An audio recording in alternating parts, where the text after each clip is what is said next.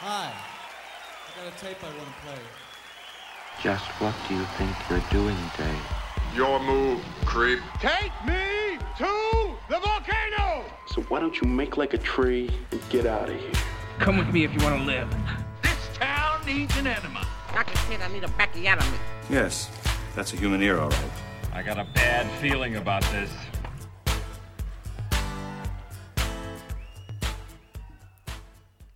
So it's come to this. Hey, that actually worked. That kind of did work. It was kind of louder than I expected it to be, but We- it worked. Yeah, we both went for our loudest ever take. I think Just really enthusiastic about it. we're here to celebrate. It's a because party. It is a party. I don't think. Did you have any idea it would get this far? I didn't think it would Be come honest. to this at all. What'd you think No, when I we don't know. started this? What did I think? What's an honest to God guess on how many episodes? You know, I didn't think we'd keep count, honestly. If So I'm not gonna even put it that way. So like infrequently enough. It'd be like to only. It'd be like, yeah, we got it going on. We're talking about episode numbers. This is our 50th episode. That's why it's such a big deal. And, 'Cause 50 seems like a feels, good number. 50 feels huge to me. In like a year. I mean, we've only missed maybe 2 or 3 weeks here and there throughout the year as far as putting these out. These have been coming out weekly for Yeah, we did only miss, I think, 3 weeks. here and there every now and then. And that's through And like that's through- natural disasters. We're in the middle of a pandemic. Yeah. We survived some fires, I think, last There's fall. fires. Yeah. There's fires that I was left the state for. The universe does not want us to do this show. It is throwing everything it's got at us. Yeah. But we're still here. Nothing's causing us to stop. You'd think without disasters, we would have just gotten busy with other things. Right. You skip one, it's really easy to skip another 2, and then, That's true. That's true. And somehow, yeah, I think our first episode was May of 2019. So We had just seen Us in the theater. Us was our first.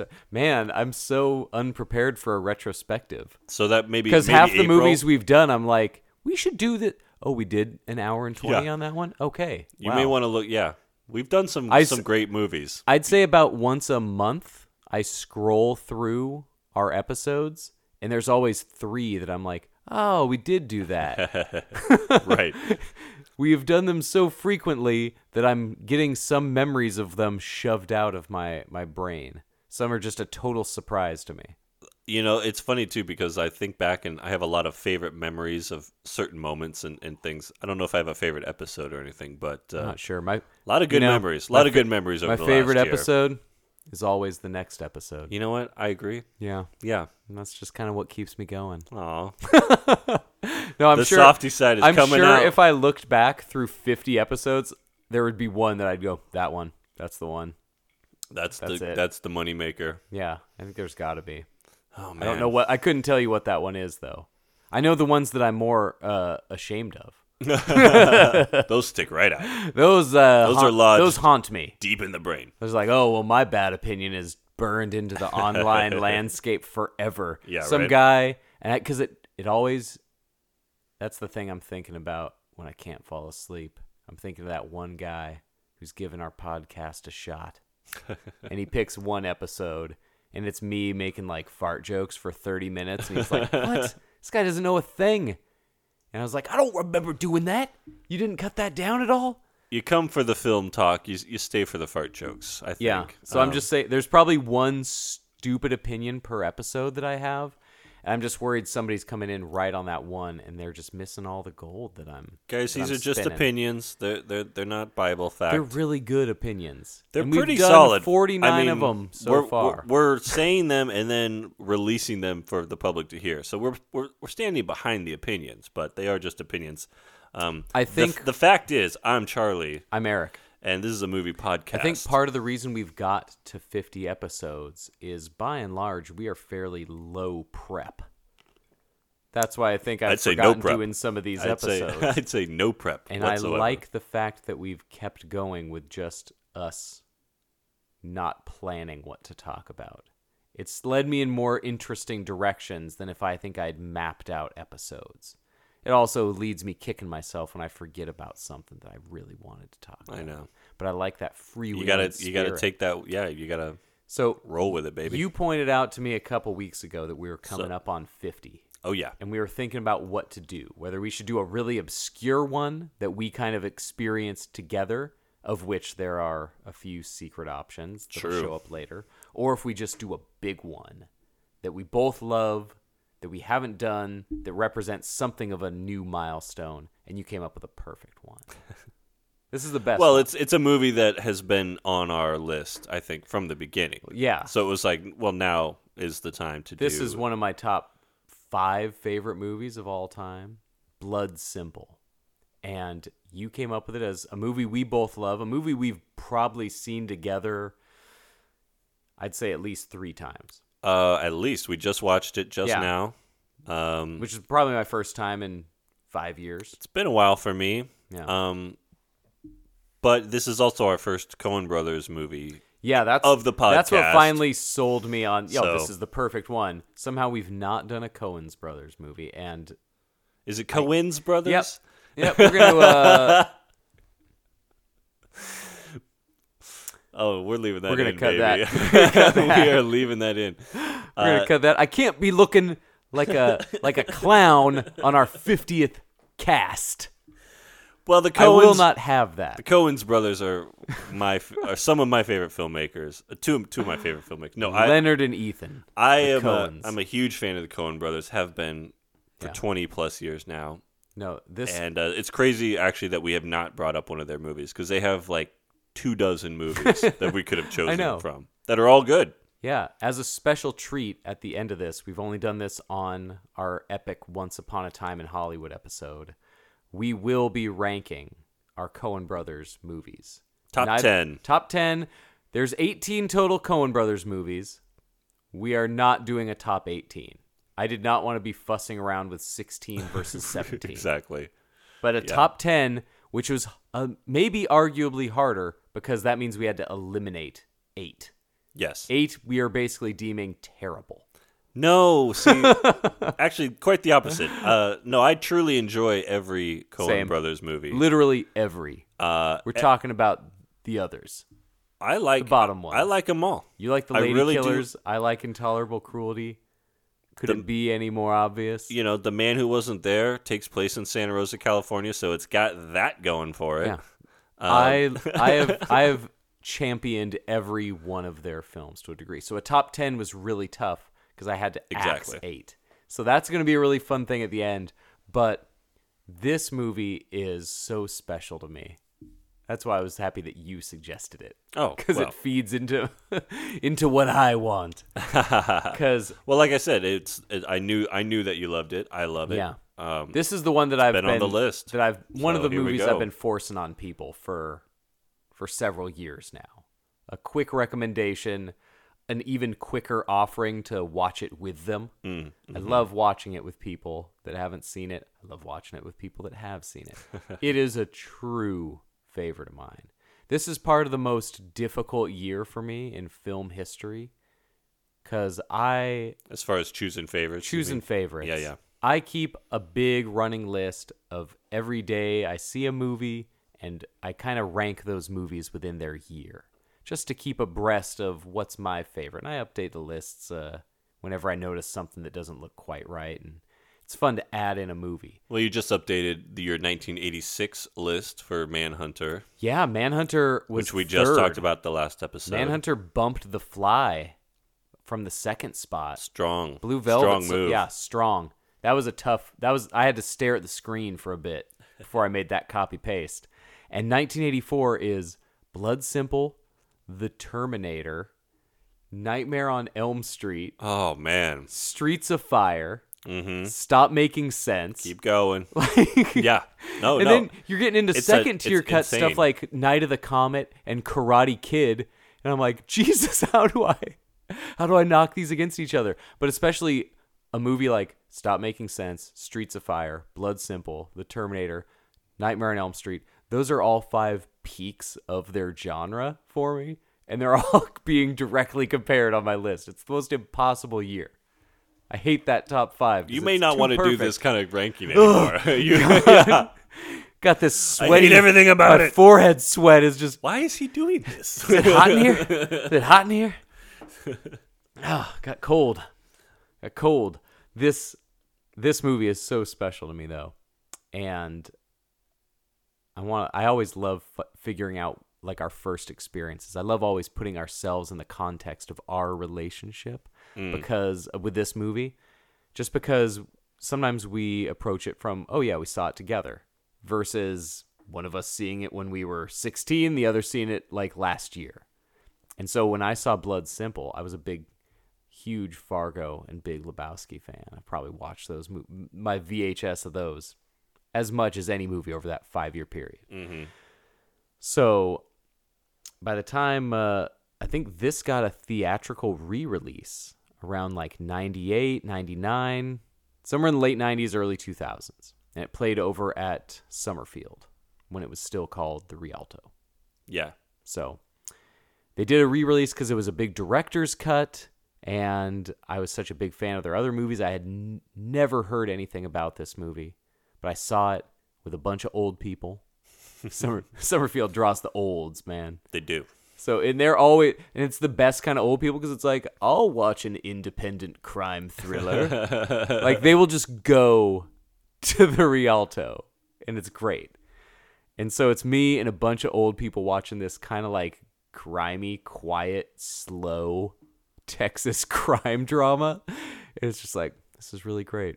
I'm really loving all of this. So I was probably 19, 20 or so. Yeah. And what about you? Were you more of a later convert? I think I saw this in a film class.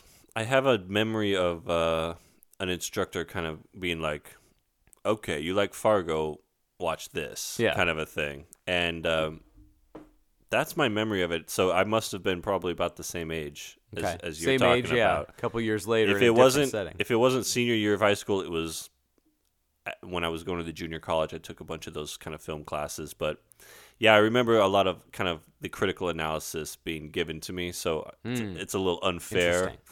Like, I think I appreciate the movie on a technical level because it's the debut of these guys, these Coen brothers.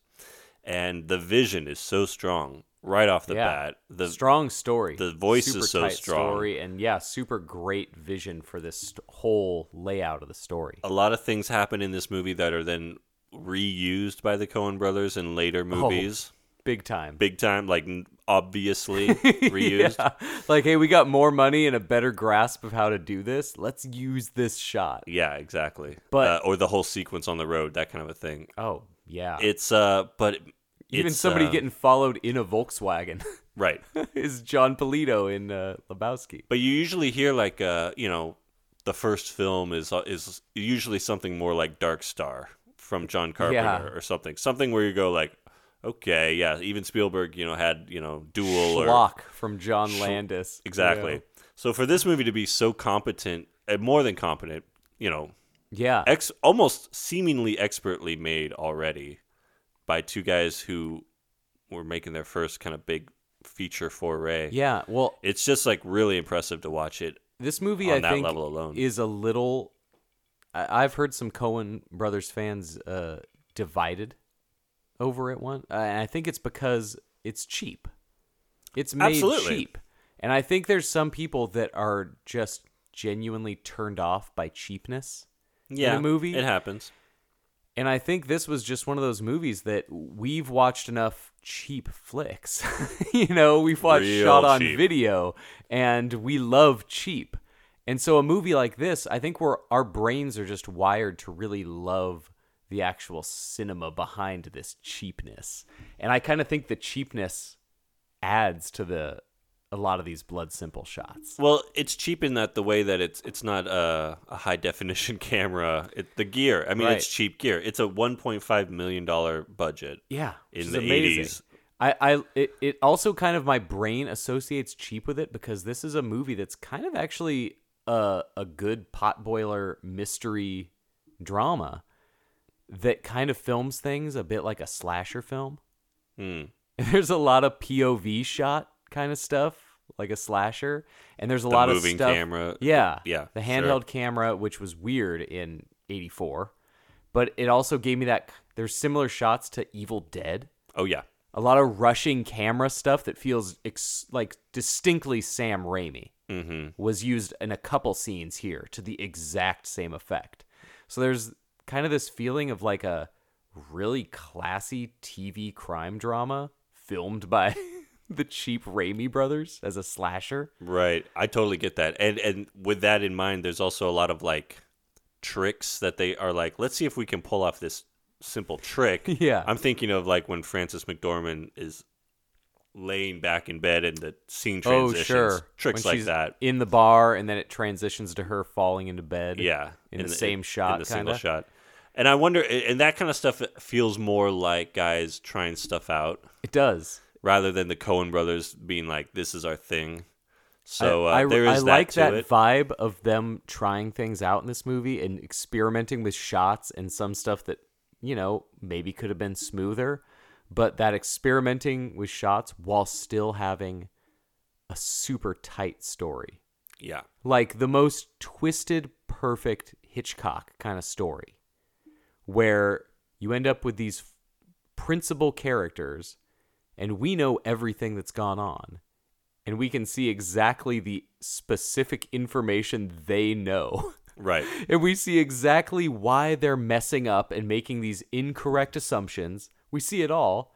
And yeah, the miscommunication. we see exactly how the miscommunication's happening, but it never plays like a comedy of blunders. It's these no, you're not getting it. Yeah. And everybody's making kind of bad decisions, but they're the same kind of bad. They're the same kind of really bad decisions that a lot of us would make. We get full real-time kind of dumb guy panic cleaning up a murder. Mm-hmm. And that kind of frantic pace with the overall quiet, slow tone of this thing.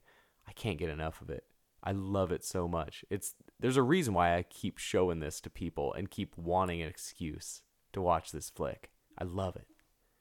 It's great. Yeah, the tight story, that's kind of one of the most impressive things about this movie is just that they were able to construct this cool crime. But it's also basically it starts out with the wife cheating on the husband with an employee of the husband. Mm-hmm. Guy owns the bar. That's Marty who owns the bar. Marty, Dan Hedaya. Dan Hedaya. and Recent subject of the pod with Boiling Point. making his return to the pod here. Yeah. Looking as cleft-chinned as ever.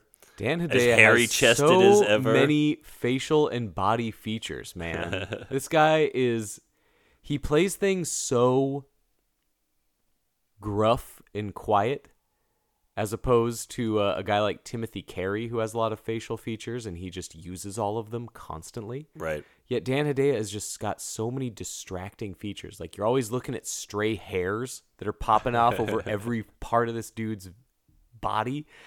He's got that great deep chin. He's got the biggest eyebrows. Mm-hmm. He's got just the best mug. Like, he's endlessly watchable. And this is one of his best. Guy with really no good comebacks for anything. Everybody in this movie gets in over their head without totally realizing they're in over their head. They all have different skill levels at the things they don't know they do. And they all somehow manage to get just under their skill level. Mm-hmm. And Dan Hedaya is a great guy to watch in this. Guy with a genuine grievance.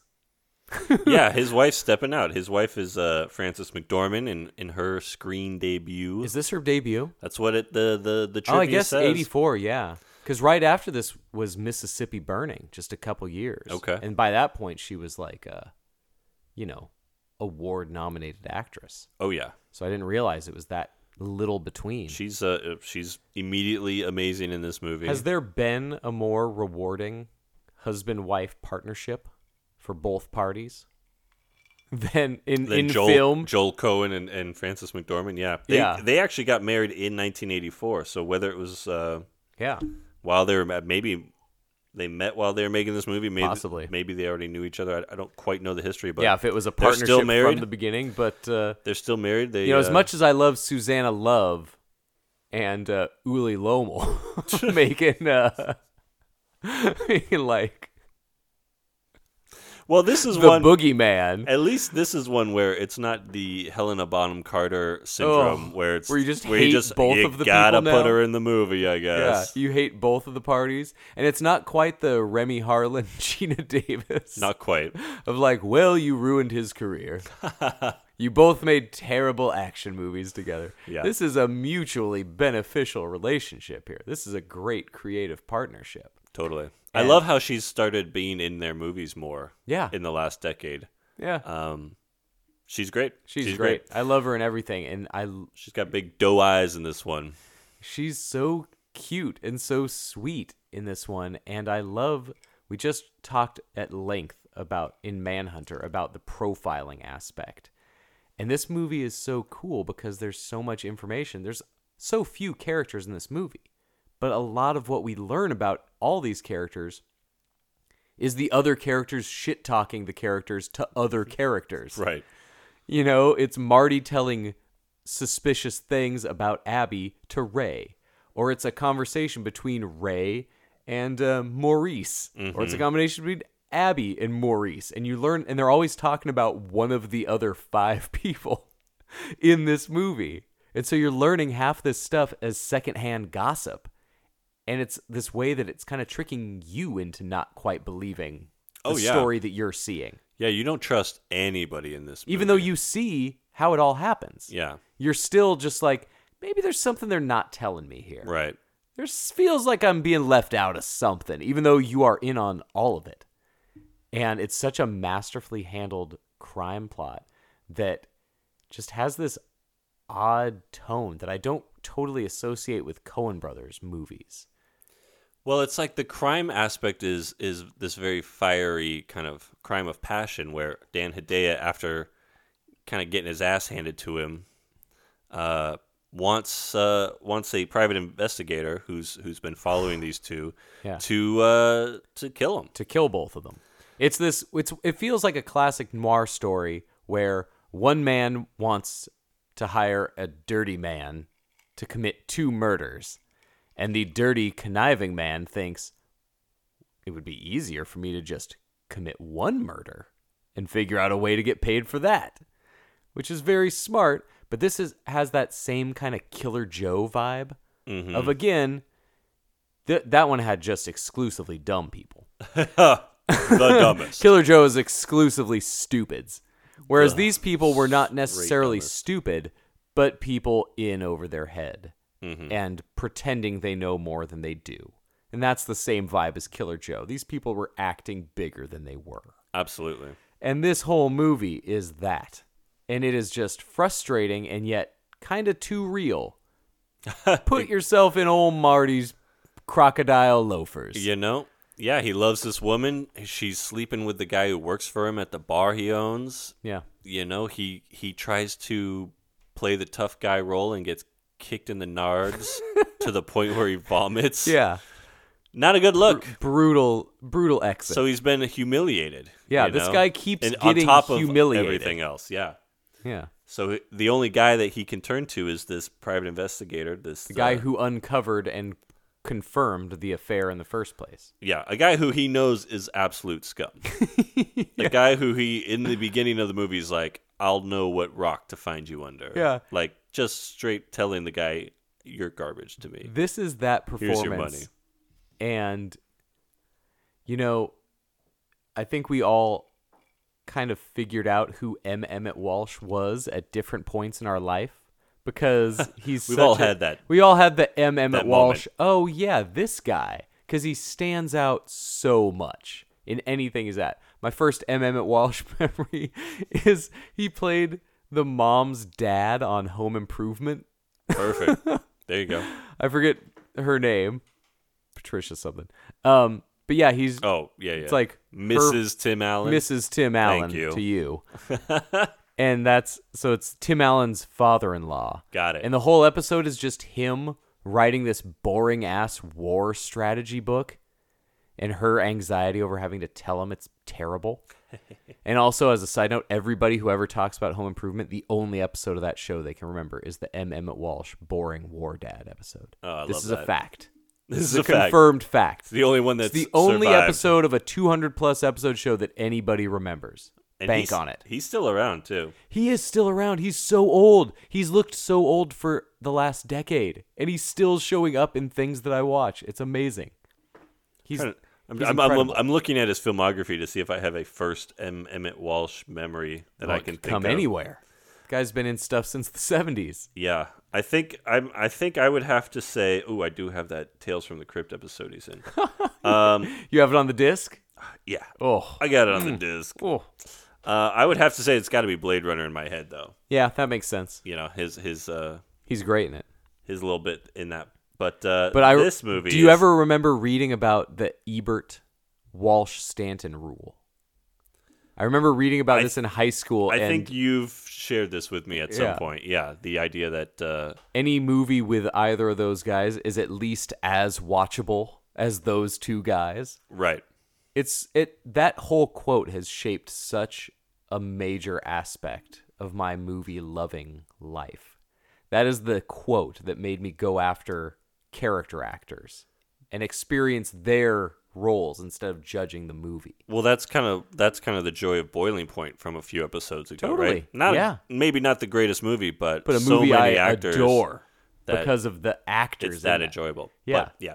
This though, this is Emmett Walsh's finest. This is it. hour. So with the Walsh Stanton rule, I think about Harry Dean Stanton, and it's tough to have can you not? one Stanton. Oh God, I think about the man a lot. I have pictures of the man in my house. we should You do know a this. tribute episode to him too at some point. Yeah.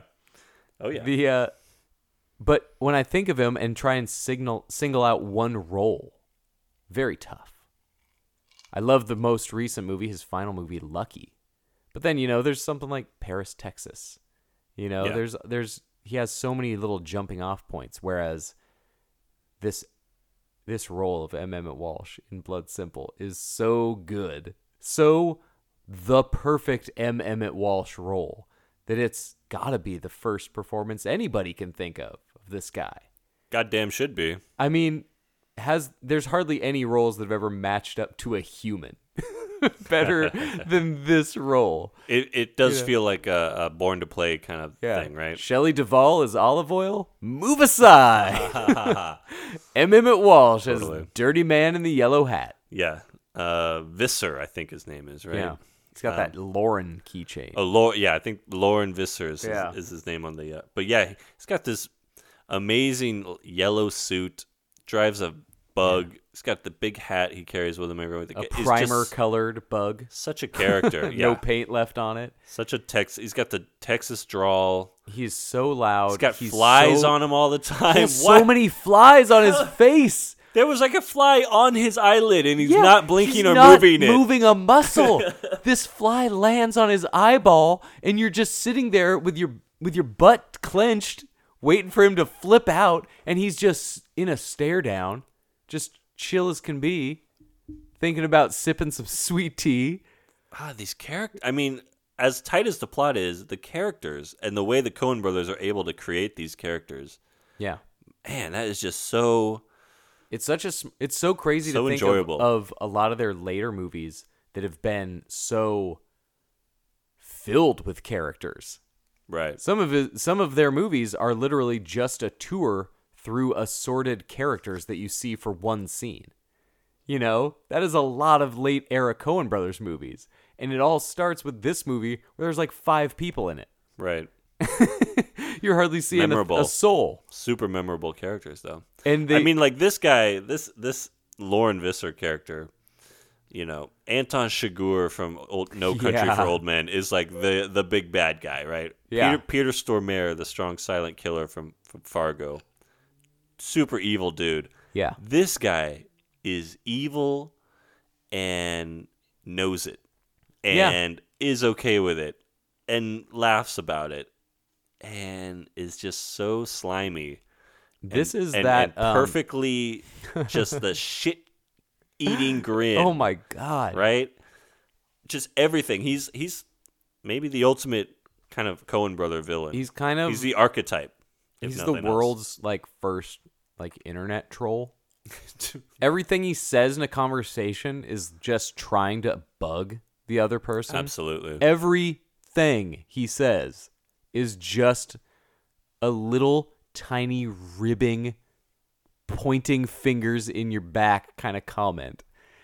And he does it with no fear. No fear. He's got this big lurching character. He's got a weird body shape. Yeah. Moves odd. That seersucker yellow suit is just fitting. That suit, man. Like, oh, it's got like that kind of like, you know, country music nudie suit kind of feel to it. But it feels like he could be on like the Grand Ole Opry with him or something, right? It's very much like a Carl Perkins in the 70s kind of suit. Yeah. And Emmett Walsh got that perfect, the number 0 shaped head. You know, he's just got that big elongated head with a super expressive face and those jowls and the most recognizable voice, I think, for me in cinema. That is the voice where if I am anywhere in the house and hear a clip of that, I don't think there's anybody perk up else. like a dog. I don't think there's anybody else that I would recognize as quickly as Emmett Walsh. You know, maybe somebody like Walter Brennan or something. Oh, shit. You know, Jimmy Stewart, maybe. I don't know. But Emmett Walsh has such a like, well, there's only Emmett Walsh. There is. It's just him. That's a good way to put it. There is only Emmett Walsh. He's still doing it. It's amazing. I love him. But this is his role. I mean, this is like the closest he's probably ever had to a lead in a movie. There's no real lead, but this is his biggest, meatiest, longest role for sure. This thing is like this movie is like a 3-card Monty, where you got just like, or you know, the 3 cups and there's 1 ball under them, and you're trying to figure out who's doing what, and everything is just shuffling and around. You're watching it, you know what's happening, right? And there still just feels like there's things that you might possibly be missing. The Coen brothers have, just like they've kind of moved into more characters. I think of a movie like Lebowski, which has an absurdly complicated plot to a first-time viewer. Right. And then you watch it and you're realizing, oh, I don't really have to concentrate that much on the plot. Like, I can just be enjoying all of this. And this one is like kind of the opposite, where you see exactly what's happening, and yet you feel that there's stuff at the perimeters that you're like, well, can I trust Abby? Like, there's so many cool callbacks and so many cool things that are set up, and you can see every way this plan could potentially go right, and all of the ways and all of the dumb reasons that it's going wrong for everyone.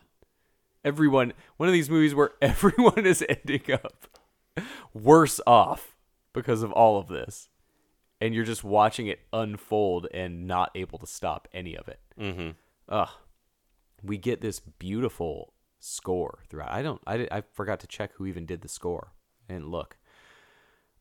I love these simple minimalist piano cues, and it's all played very like TV crime drama, and that kind of adds to this softness and the cool Texas realness of this whole thing. And we should also make it a point that first time I saw the movie in the theaters, it was the new director's cut, which I do not support. And I've never actually watched outside of that theater experience. That's the only version that exists on DVD and Blu-ray. And so we have to go to the Laserdisc and VHS for our version, which I think is the superior version. So what happened there? I don't know. It's got to be one of those things like, you know, we recently saw the re-scored Evil Dead, you know, with the new sound mix and, you know, some tightened up effects. Some of these directors, and I imagine I would do the same thing, would just fuss over the little things that they made when they didn't have any money and they were on a tighter schedule. And God, wouldn't it be great? I get that stupid mindset. I get that obsession that, God, we can just go back and change it. But I loved all of the stuff that they ended up changing. Like, I loved the original version of it. Right. Some director's cuts go long, and we're getting, 20 extra minutes of footage. And their director's cut went like 5 minutes shorter. All the stuff they hated about the movie was just, that scene went on too long. So they cut short like 5 or 6 different scenes, and all the stuff they cut short, I love. It's so weird because it's only like an hour and 40 I know, minute movie. It's a short movie. And they said, this is running. And I think the movie like does. 40-Year-Old Virgin is longer than this movie. In this, I think the movie does play slow to a lot of people. Oh, yeah. It's a slow-paced, movie that kind of escalates, but it's never boring to I gotta me. say, yeah, watching it this evening just now, there's no like filler.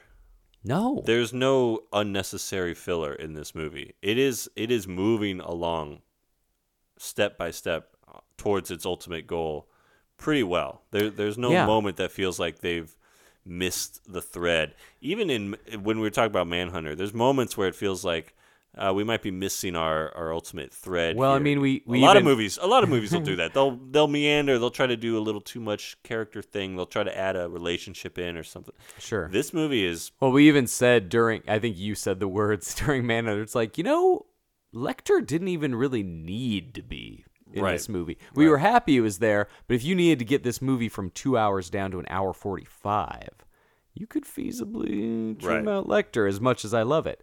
And I'm not really seeing that with Blood Simple. There's nothing.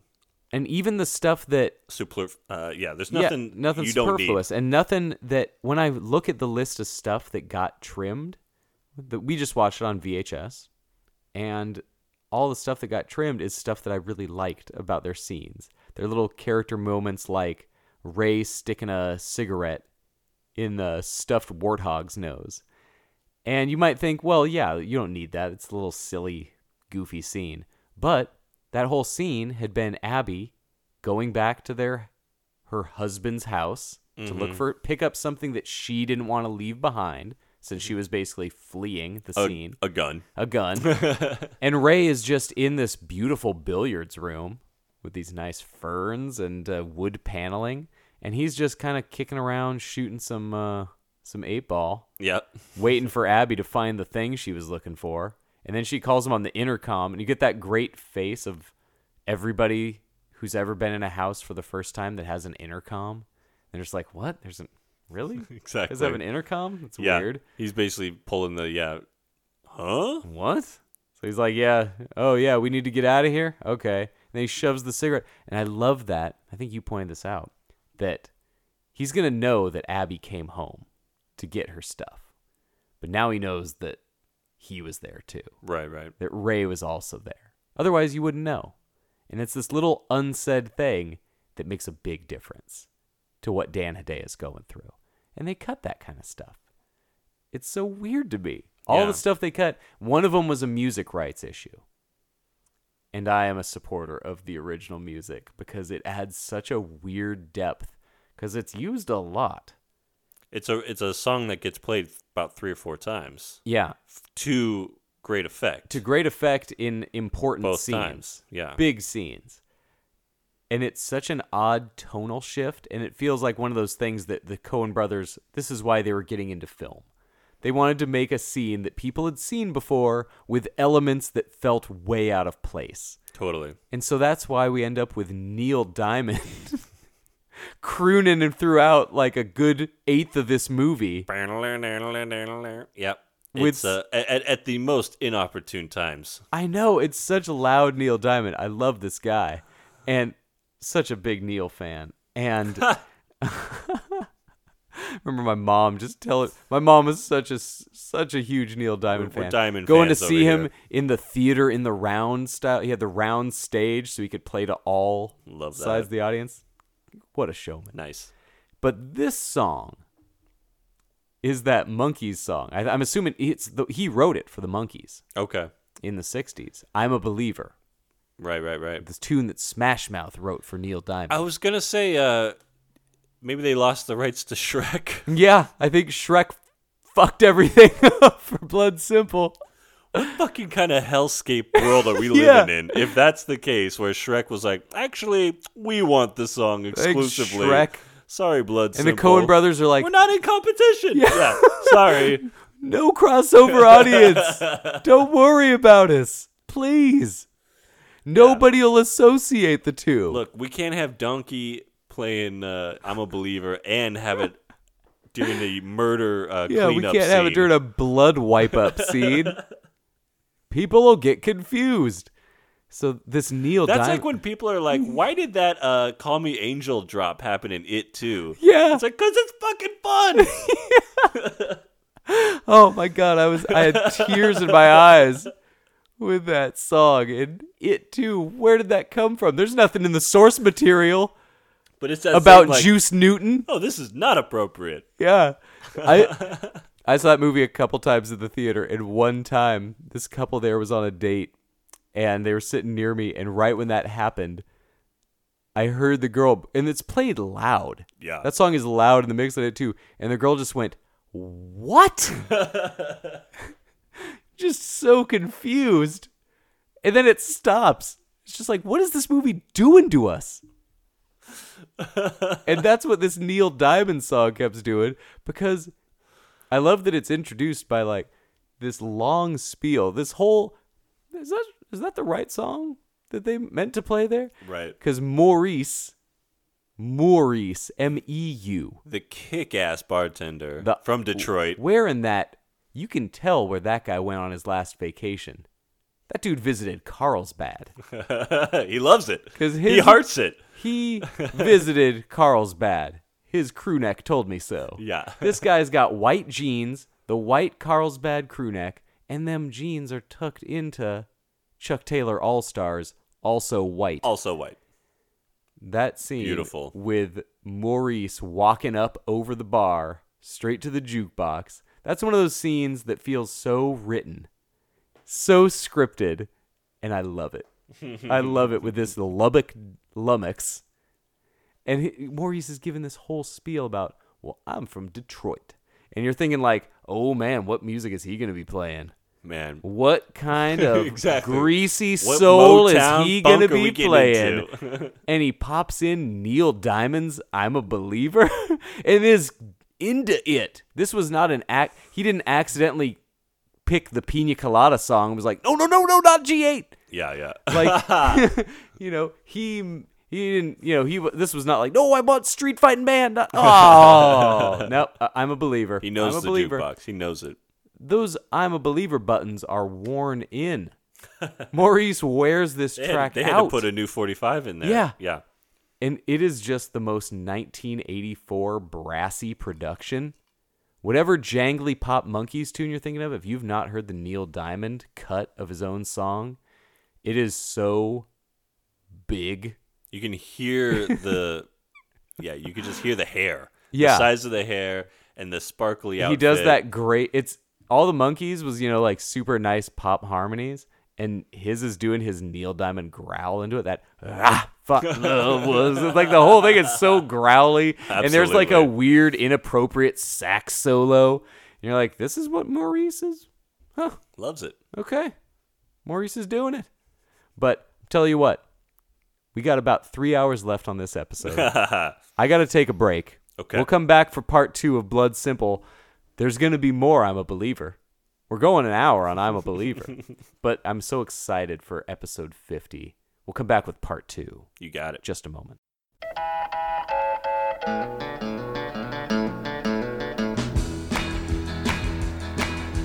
I thought love was only true in fairy tales, meant for someone else but not for me. All right, fellas. There's Candy. Let's give her a hand. Hey. Oh, man. Who is that guy? All right, we're back. This is part 2 of Blood Simple. We're just talking about all the cast of Texan characters. We kind of do get to see these glimpses of guys shooting the old finger guns at each other on the road. And Yeah. the guy who's got the great mustache. And That stuff all in the felt very, bar. very David Lynch to me. There was a bit, yeah. These weird Off kilter. these kinda weird stuff. non-important characters that just kind of are around for color. Yeah. And we get a scene. You were going to talk about Hedaya and Emmett Walsh, and the scene where they set the terms for this killing. Yeah, where he orders the hit. Yeah, out on Lover's Lane with all these people making fun of Dan Hedaya as he's walking down the line. This is guy's such- just getting shit on by complete This guy is strangers. eating it so hard. So he when he goes to confront his wife about this and ends up with his balls kicked in and his finger broken. Yeah. That's how she gets out of She beats his ass pretty good there. Yikes.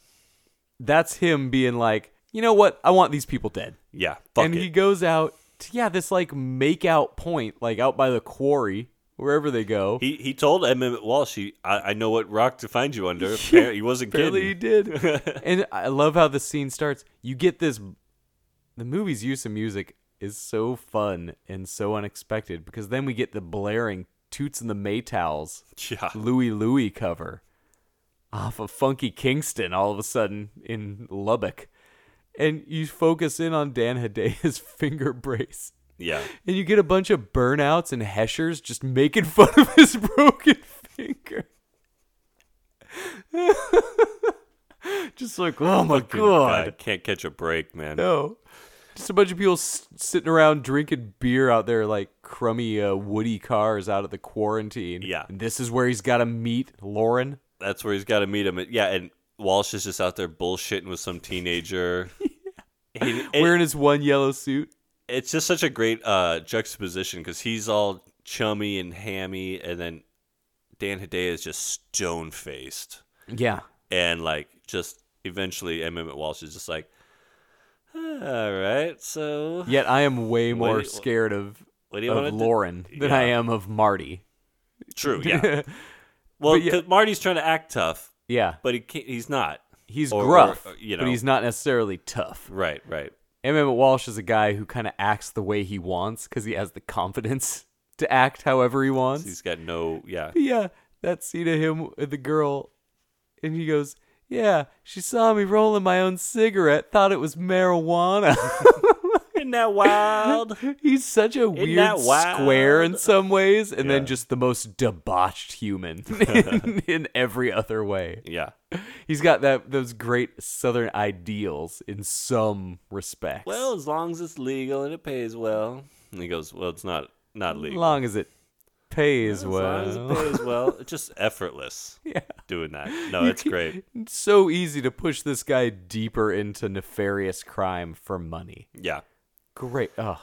And honestly, then what happens is that Emmett Walsh actually has a pretty brilliant idea. That's the thing. A lot of people in this movie have pretty good ideas. It's sick in the head and dastardly, but he, instead of killing Ray and Abby, he fakes it. Yeah. And then plans to collect the money after he's doctored some photos. Steals Abby's gun so that when he meets Dan Hedaya... It's a tight scheme. When he meets Dan Hedaya, gets his money, and he shoots him one time. Like you said, one for the price of two. Yeah, he was getting paid $10,000 for 2 killings. What if you do a night's worth of legwork, and suddenly it's $10,000 for 1 killing? For one guy. And set up his wife with the gun. Yeah, you don't have to dispose of 2 bodies. You get to let the cops find 1 body. He has a great plan. I love it. This is the kind of crime I like. Mm-hmm. This is a guy who's come off like kind of a dummy. Right. Kind of a guy who can only get these kind of gigs who's like, oh, actually, this guy knows these characters inside and out. Kind of feels like it's not his first rodeo. Mm-hmm. And the ways a well-executed and well-orchestrated plan can immediately go south is literally what constitutes the next hour of this movie. Exactly. And then this is where all the misunderstanding really kicks into high gear. Because Ray comes in, sees Hedaya's dead, thinks Abby's done it. Yeah. Here we go. Finds her gun. That's the great thing about how tightly this story is constructed. And that's probably why it's smarter to keep it limited to so few characters. Right. It's so easy to lose a plot line when you're bringing in multiple moving parts. But they do a lot of complex stuff that a lot of movies botch. And they give everybody a legitimate, honest reason to be at all of the places they show up. A lot of movies don't do that. A lot of movies supply a little bit of they happen to pass each other. These people are all Ray's showing up to get his money that he's owed. The ball's on Ray. Fuck Ray. This guy. Ray. That was the scene that can really turn you to Team Marty. And you're not supposed to be on Team Marty. You know, I feel bad for Marty. Honestly. Marty's an asshole who got done worse than he should have been done. Yeah, and I feel worse for him as it goes on. But man, Ray sleeps with the boss's wife and then has the gall, Yeah. the audacity to go back and say, "You owe me for 2 weeks worth of work." You know, John Getz. Holy cow, John man. Getz can really play a piece of junk. This guy. We were talking about 86 earlier with my fly bump down for Manhunter. Getz is a nice bearded Getz in the Fly. Bearded Getz. Always good at reaching the worst ending for a human. Right. In these movies, John Getz. And you kind of understand why. Once Ray is still asking for his 2 weeks that he's owed. It's like, let it go, After bro. literally running away together with the boss's wife. Ooh. You left some right to that pay back at that motel I room, think so. Ray. Exactly. Ooh, didn't like that from Ray.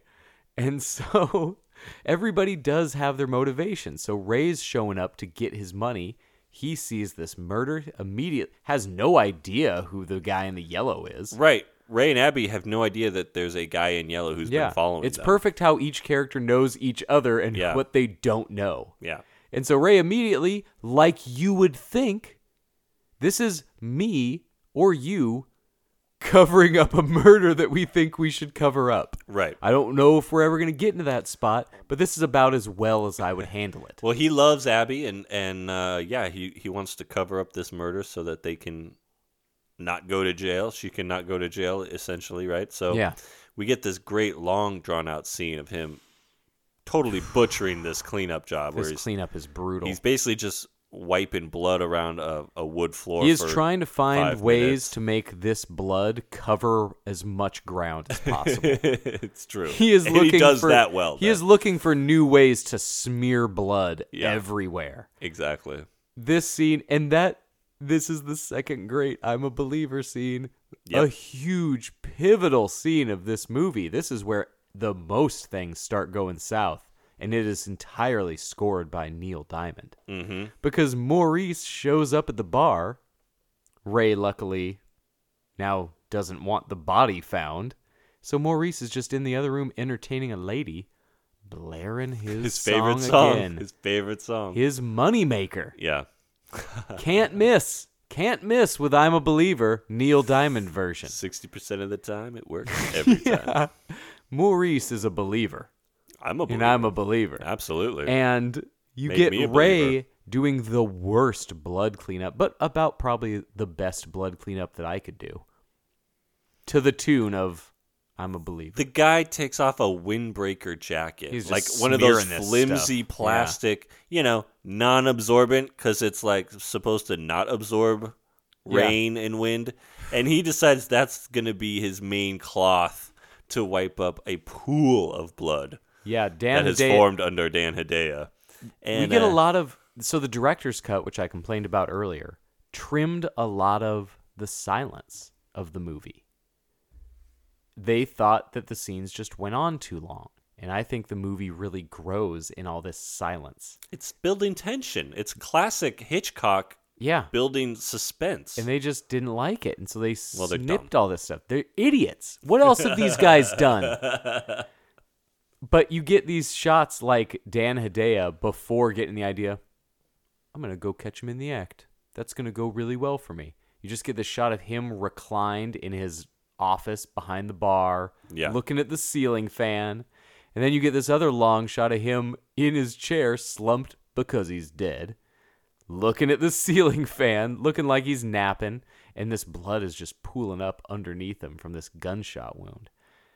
And this blood cleanup. Oh my gosh. If there was like a 7-inch diameter puddle forming under his chair.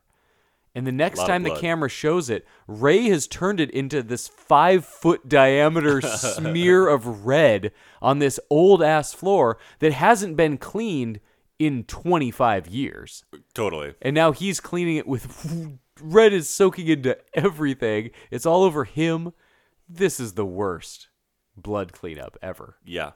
Then Ray decides, well, I gotta bury the body somewhere. I gotta get rid of this body, obviously. So he's So how deep are you in? How deep are you in at this point? what would it take? How special is Abby? Trust me. What kind of spell does Abby have? If the woman I had just started sleeping with murders someone, I think, Yeah. I'm not hiding the body. I'm calling the cops. How- I'm getting myself away from this. How good at sex is Abby? What's Has so- to be good. that Has to be opening- above average. The opening scene where you see them in the hotel room kind of didn't look great. Yeah, it's kind of a beautiful thing about the movie that Abby and Ray don't totally have chemistry. Yeah. This doesn't feel built to last in any portion of this movie. Yeah. Even when they're- They are not like the star-crossed lovers kind of a thing where it's just like they're meant for each other. It's like, no. She's just trying to get out of a bad This situation. doesn't feel like He likes either's her. going to be. He's like, I like you. Yeah. I like you. This is a personality clash. Yeah, right. And we are always reminded of that. And Ray is immediately, boy, for a guy who was so disloyal, the man's wife, Ray got loyal quick. Mm-hmm. He makes some questionable, there's got to be these split-second choices. If I caught Charlie murdering someone, I'm sure I wouldn't be like, I'm going to call someone. I'm going to be like, God, there has to be some reason why this happened. I think I know this guy. I don't think he would be murdering, but... You wouldn't think. And so Ray makes a series of terrible choices, and suddenly he's burying a guy in the dead of night. That's one of the most haunting scenes in cinema for me. Because turns out Hideo ain't all dead yet.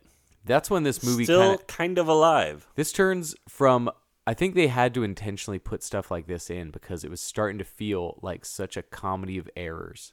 Mm-hmm. With Neil Diamond blaring and Ray practically, they had to be restrained, I'm sure, to show a picture of Ray slipping in blood. That's about the level he was at right here. Woo, woo, woo. We know the Coens can go in that direction. Yeah. But, yeah. I had to imagine they're like, no. Remember, this is we're making a crime movie here. And so I think to avoid thinking like, man, this Ray is just blundering everything, they had to get dark. Yeah. And things got dark quick with that scene of Ray leaving the car to dig a hole, coming back and finding the car empty. Oh my God. It's Jason. You know, this is a horror movie. This is slasher stuff. You come back and the thing that you've been keeping an eye on is gone. You know? Oh my God. The killer's gone. Where is he? That's suddenly this movie's dipping into 84 era horror movie stuff. And that's when it just jumps up to unbeatable levels for me. That scene is so gross and so, you get a shovel dragging. Yeah. Shovel draggings only exist in horror movies. Yeah, exactly. If people argue this isn't a horror movie, name a horror movie that has a guy. Nothing good ever happens when somebody drags a shovel on asphalt. In the middle of the night, no less. No good result has come from shovel dragged on asphalt. That's a horror movie. And this is a horror situation. Yet, as you said, pilfering from their own footage, this is a situation that many other Coen characters have been in. Right. This is a thing they would go back to. Especially Fargo, the lights approaching on a deserted road. Oh, yeah. Oh. Yeah, it's pretty much straight out of that scene in Fargo where they shoot the cop and then have to drag the body. But this time, at least, he doesn't get seen. But it's just classic tension building. Yeah. It's so suspenseful. It's so disturbing. That's when I feel bad for Hideo, because you just see him as this human being who's just now crawling, trying to survive. Yeah. And it gets worse. And it gets worse. Then we're out in a potter's field somewhere. Dude, that scene is tough. And the actual burying of the guy who's still alive is just like burying a living man. How the hell? Dang. It's that human disconnect of John Getz didn't have the guts to cave his head in with a shovel. Right. But he can somehow bury a man who he can hear screaming.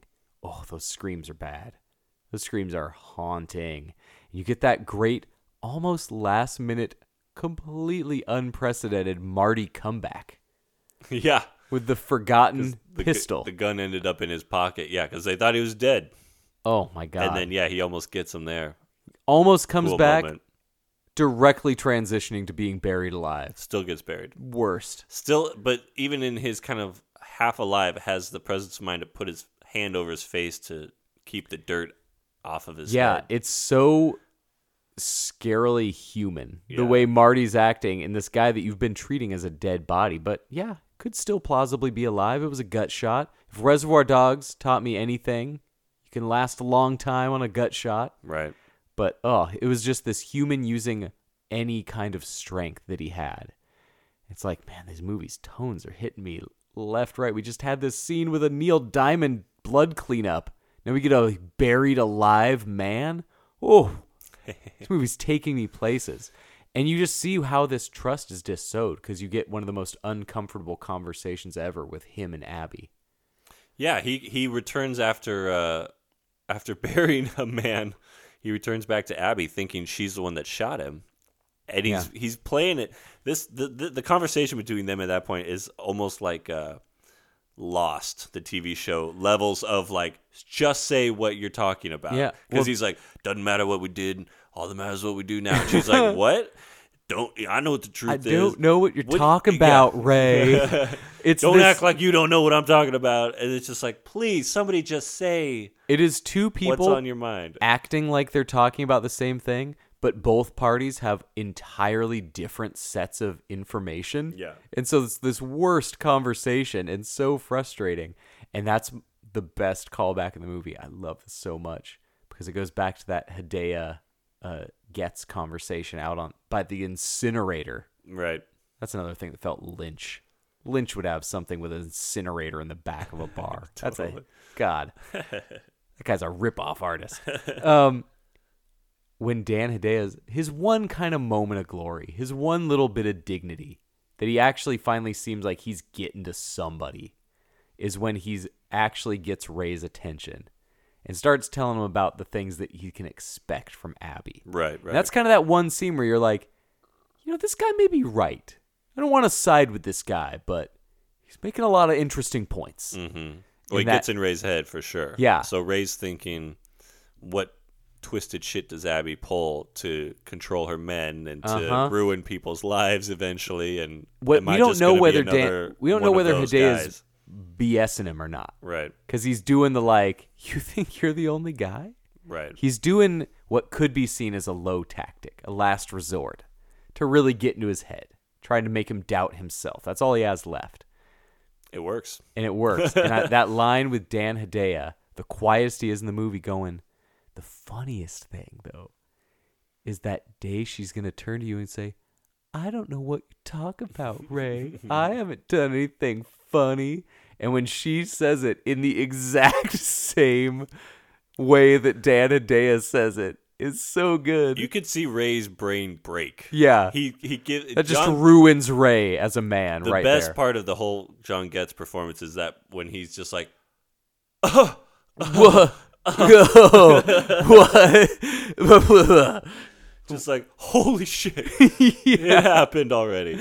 Yeah. We're already there. It's one day later, and we're there. The one moment that I was warned about, and it's played so good. She says it so perfectly. It's like I didn't see that actually coming, and you just forget about it enough. And she says it so exactly the same that your brain is immediately like, oh my gosh, this is so good.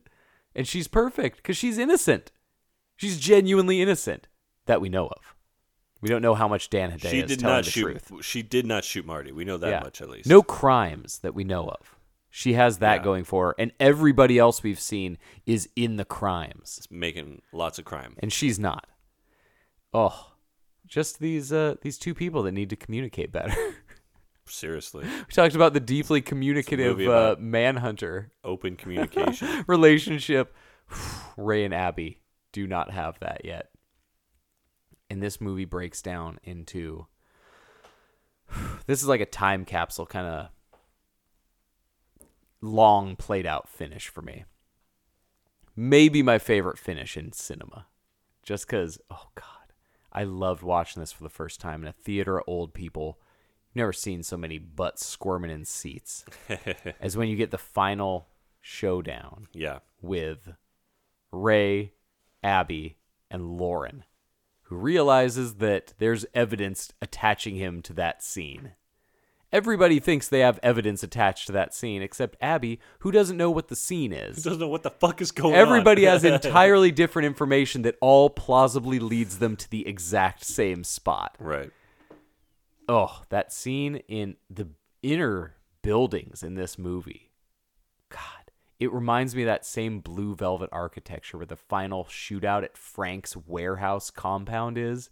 A lot of brick and a lot of broken glass. Right. And you look inside of Abby's, I don't know. She's in some kind of warehouse. Factory, warehouse, penthouse. Yeah. Loft space. Yeah.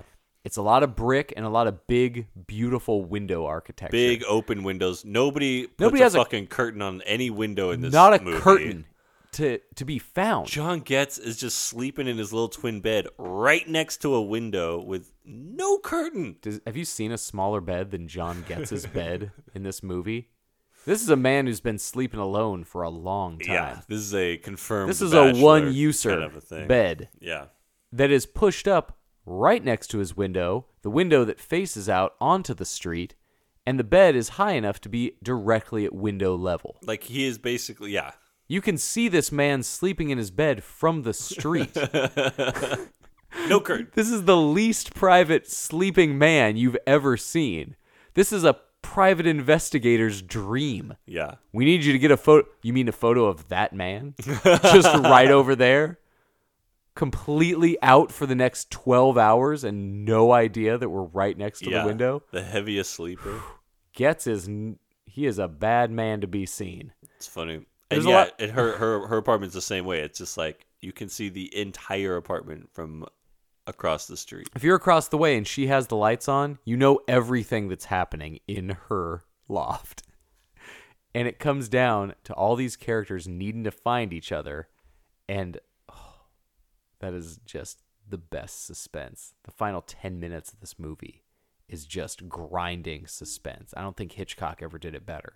The fact that this was done as their first movie, like directors would kill for a set piece and a bit of tension and this kind of almost stage play intensity from this final scene. And it's all built on people not knowing where the other person was and what their motivation is. You have M. Walsh staked out across the street, and you get the great visuals from everybody's vantage point. Mm-hmm. The parts you can't see, the parts you can see. The breakdown is so good. What a great set piece. Great piece. And at the end, she still never sees him. Yeah, she has no idea who he is. She hears him once. Yeah, she hears him walking, Yeah, the whole it's like I don't want to spoil it for people if they haven't seen it because you got to watch this whole scene. Yeah. But it's always through walls and the guys in the other room and so she actually doesn't know still who this guy is. Yeah, who's trying to she kill doesn't. her? Who's She's in her house not trying to kill her. 100% sure Marty's dead. Right. Because John Getz is so bad at communication that he never said what happened. Yeah. She's just like, I think Marty and Ray had a fight. Seems like something bad happened. Yeah. Because Ray just won't stop talking nonsense and looks like Ray looks just like buried. death. Ray looks like he's buried a man. Ray came home looked like he buried a man alive the other day. I felt like you almost went with a Ray Bob right there. Because I like that the movie drops us one Ray Bob. Oh, yeah. When Maurice goes, look, I don't know what your business is, Ray Bob. You're like, wait, it's Ray Bob? Everybody's been on a 3-letter basis with Ray for this whole duration. Ray Bob knows, his friends. Man, I don't, like you said, this scene I can't spoil in good faith. But when I was watching it in the theater and that hand was reaching around the corner and that knife was coming into view, it was a theater full of all old people doing verbal like, no. Right. Like, oh no.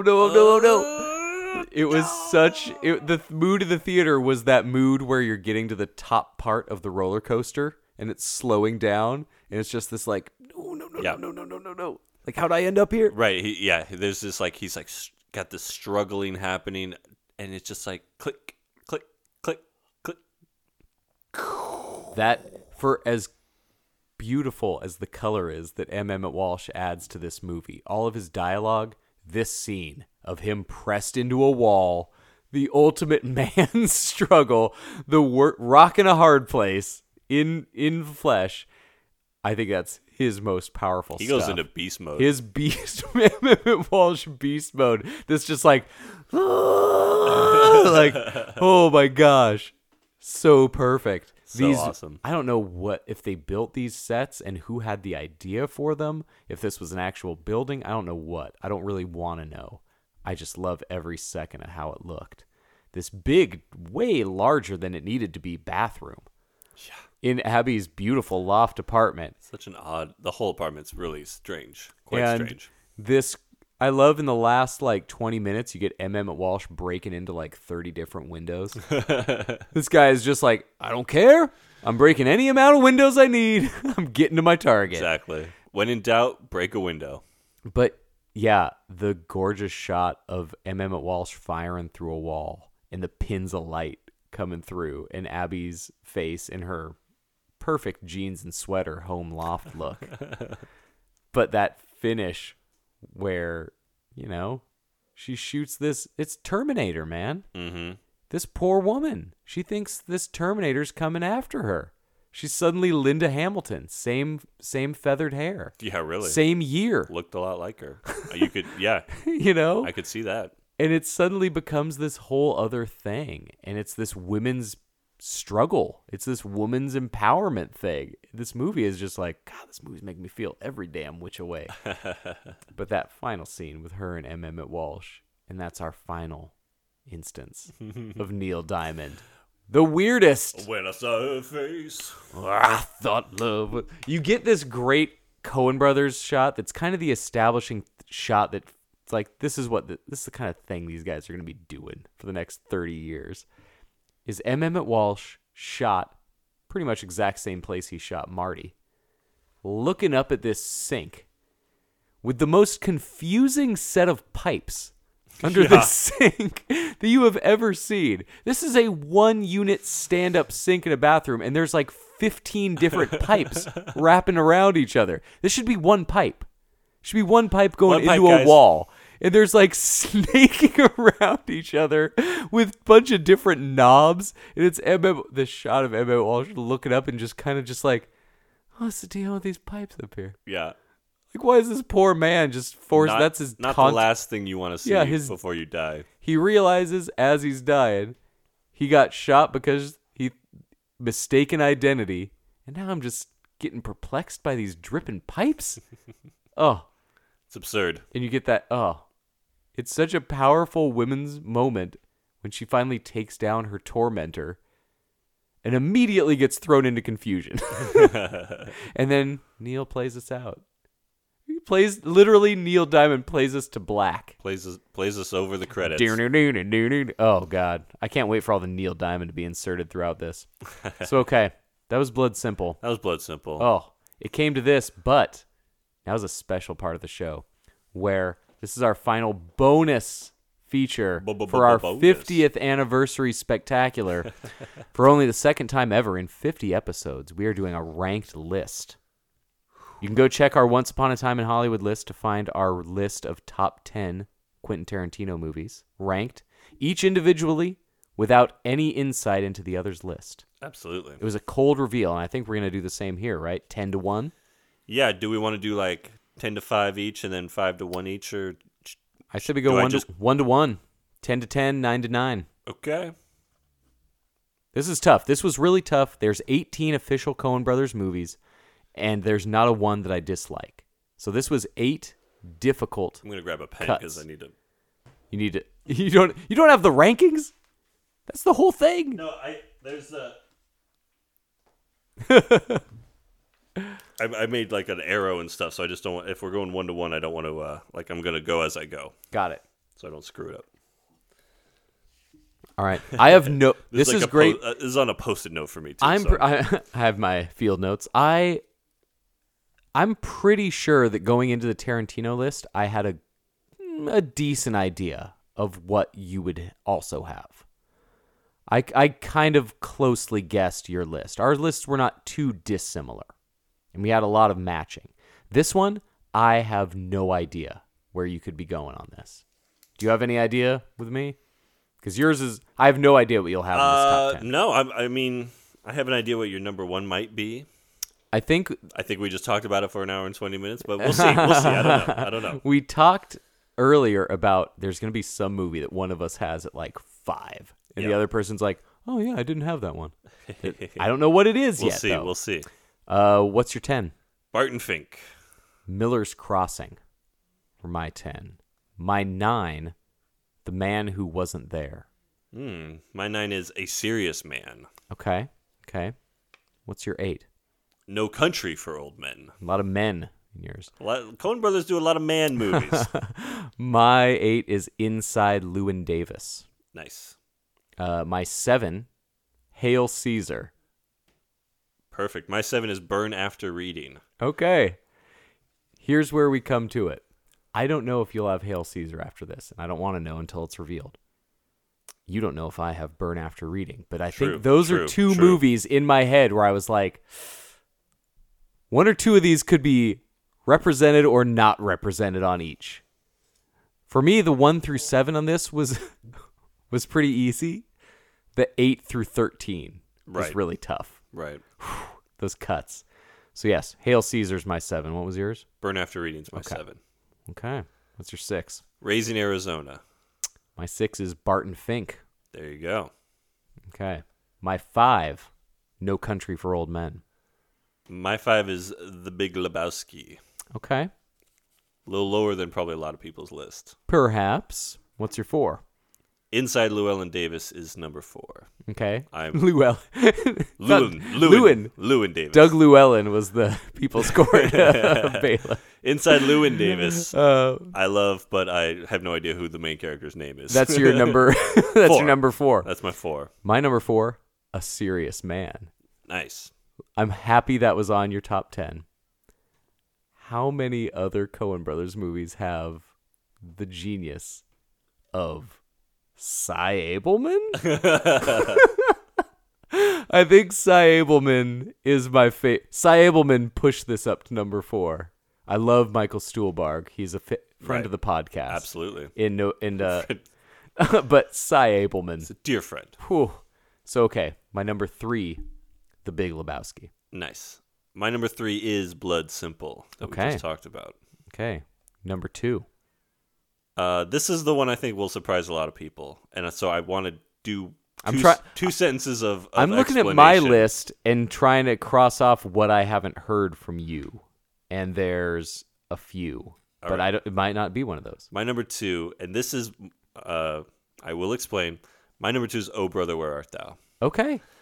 It was late 90s. I was a teenager. I was not supposed to like George Clooney. I was not supposed to like musical. You would have been like 16 or 17 when that came out. Saw it in the theater and adore it. I think it's fantastic. I was a regular attendee of the Rialto then, Summerfield. Yeah. That's where I saw it. That's where I saw it for sure. On my birthday, this movie was out. And I wanted to see it and another movie. But I could only pick one. It was my birthday, then we were going to this movie, me and my girlfriend at the time, before dinner. I picked Requiem for a Dream.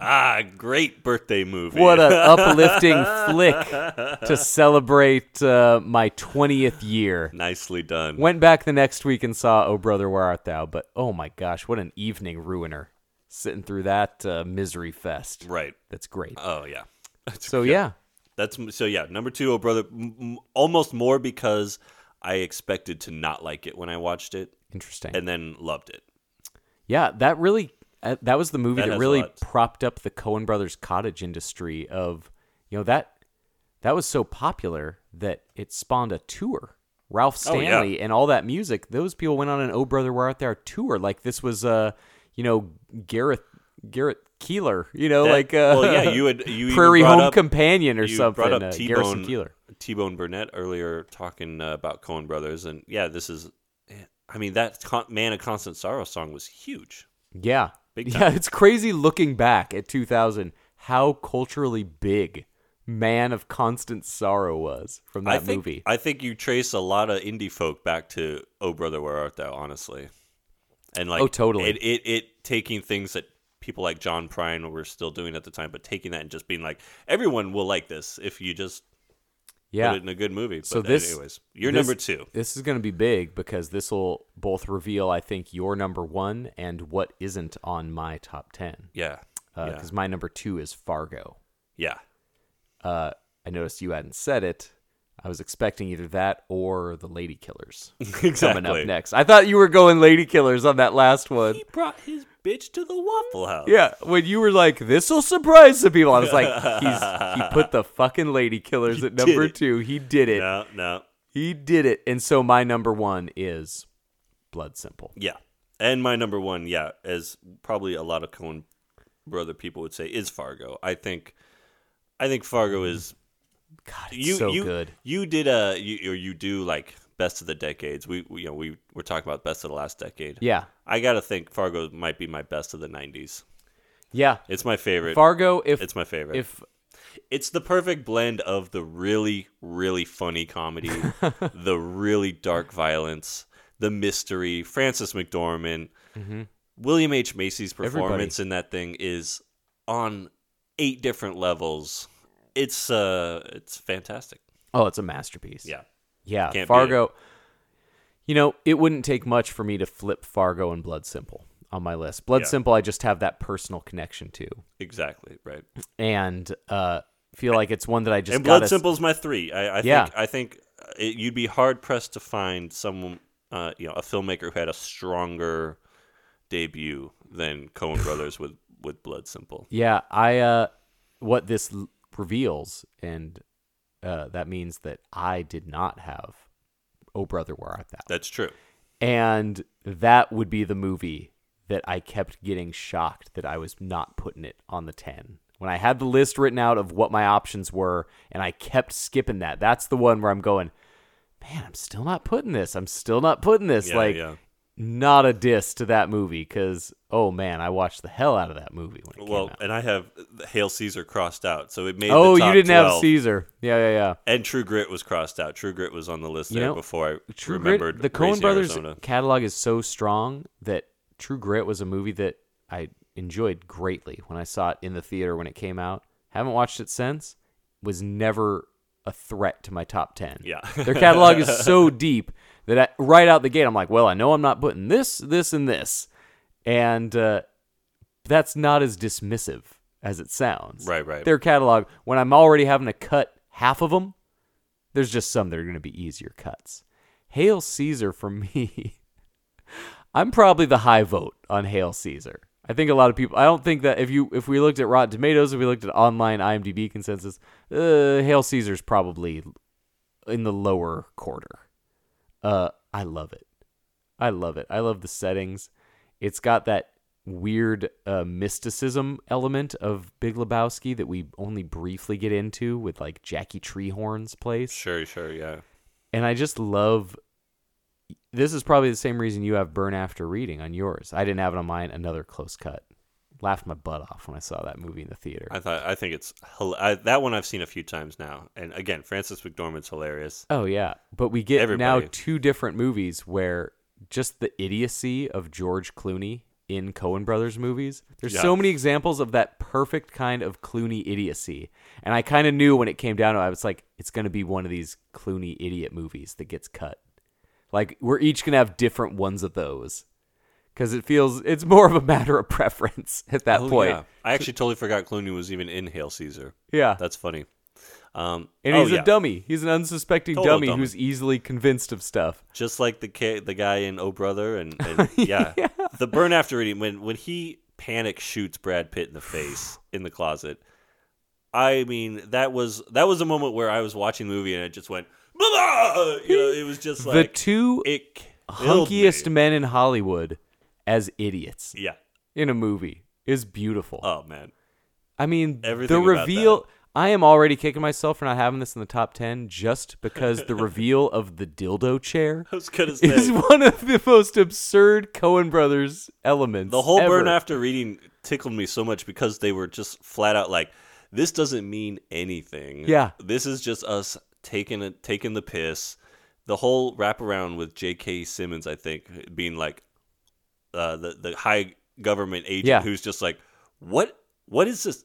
Bring So it back when it makes sense. J.K. Simmons, and this is a guy, I think this is his only Coen's role. David Rasche. I know the guy. I can see him. Yeah. He infamously played Sledgehammer, the TV cop, one of my favorite 80s comedies. And it's him and J.K. Simmons as just confused basement living FBI, just like, so none of this means anything. Like it's so we didn't really need to do anything here. Exactly. Just that. I love it. And it's just the perfect summation of the whole movie. Like I said, so tough to cut that off. We've spent so much time talking about this. A couple things I want to give reason to. Yeah. Hail Caesar, I love the communism of it. I love that it finally did one of these Cold War kind of comedies way better than that. What Steven Spielberg, what was that, 1942? Right, that one. Right. A lot of people like that. That's I haven't seen it, that's a but I cult know. movie. Yeah. It's a big, weird, silly romp that is way too long. And this kind of, for me, is like, oh, this is probably the same people that like 1942. I'm liking this element out of Hail Caesar. Mm-hmm. It just, God, I love it. It has a lot of similarities to Once Upon a Time in Hollywood for me, where we're getting this super grand, with a wink look behind the scenes at this era of Hollywood. Yeah, kind of a sucker like for that. I do like that a lot. I do, yeah. And Barton Fink is one of those movies. I'm actually surprised I had that and Llewyn Davis on my list because I kind of view those the same. A struggling artist who's facing that question of compromising his art or just moving on with it. And Barton Fink probably is the Coen Brothers movie that keeps going up higher and higher the more I experience it. And every time I watch it, it goes up higher. Yeah. And so I love Llewyn Davis, even though I've only seen it once. And Barton Fink, though, is like I slightly like the Llewyn Davis aesthetics of it more for similar stories. And yeah, Serious Man, Cy Abelman. That pumps it up to top 5. Serious Man is a great movie because it almost has that like Nothing Matters kind of vibe to it, but then it really makes you care about the characters just in time to ruin all. Like it's like one of those where you don't really like anyone until about an hour in, and then that's when everyone's life just falls apart, and it's just like, what the fuck, man? What is wrong with you guys? I love it. A Serious Man. So when I did my big 90s list as part of my movie group, Big Lebowski was my number 1, and Fargo was in the top 5. At this point, Big Lebowski I've probably seen more than any of them, and maybe it suffers because of that. Maybe it suffers because it's no longer me watching it alone in the school library. Now it's the most adored movie in their canon, and yeah. I can't say to that. I don't know. I'm not usually that type of guy, but it's such a meme at this point, right? It's a lot of it is. It's such a but I can also still experience joy from it. Oh yeah, I still love it for sure, and that's why it's my number 3. But go. Fargo, I figured, is for such a more mainstream accepted movie at the time, Oscar-winning movie. Yeah. It's so good. It's so flawless. Things that I used to be confused by only seem so much better to me now, like the Mike Yanagita scene. Yeah, the scene that is so seemingly out of place and yet is the key. Yeah. To unlocking the Once mystery. I cracked Yanagita, it was just like, oh, it's perfect. That's right. I understand everything now. That was Mike Yanagita, man. That was my key in the Radisson. It was like, it was just it was like, it took that for the small town cop to be like, oh, people lie. Yeah. These nice people, these well-meaning people. The guy who's been, I've been talking to has been lying. Yeah. He's not a bad guy, but things went bad somewhere. Right. Things went slightly different degrees of sour. And it's so once you crack Yanagita, it just unlocks the Coens. It's everything. I think so. But yeah, this was good. Man, we're going to do probably all these movies. We have to rank Coen Brothers characters, I think, because when you just said that, you crack Yanagita, you crack the Coens. Like, holy shit, is he the best character? Is he I'm Cy Abelman, then I'm Yanagita. Period. That's great. That's it. I think it came to this. It came to this, man. This was expansive. This was in episode 50. This was beautiful. I had a lot of fun. I did too. Guys, see Blood Simple. Do it. And tell us what your favorite Coen Brothers what? movies are. Even if you don't see the one with the Neil if you see the one with the Smash Mouth version of the song, the only one they could license. Don't rent Shrek. That's the wrong movie. So yeah, you're going to see, unless you're a dummy that has a Laserdisc player or a VHS, and you can watch Blood Simple that way, you're going to see the director's cut. You just won't get that same level of joy. Come on over to my place. Exactly. We'll crank the VHS. It's the only way to watch this one. Watch it. It came to this. Episode 50. Thank you guys who have been listening and continue to listen. We're having a great time with this, and hopefully you're enjoying it as well. No signs of slowing down. Thank you, and good night.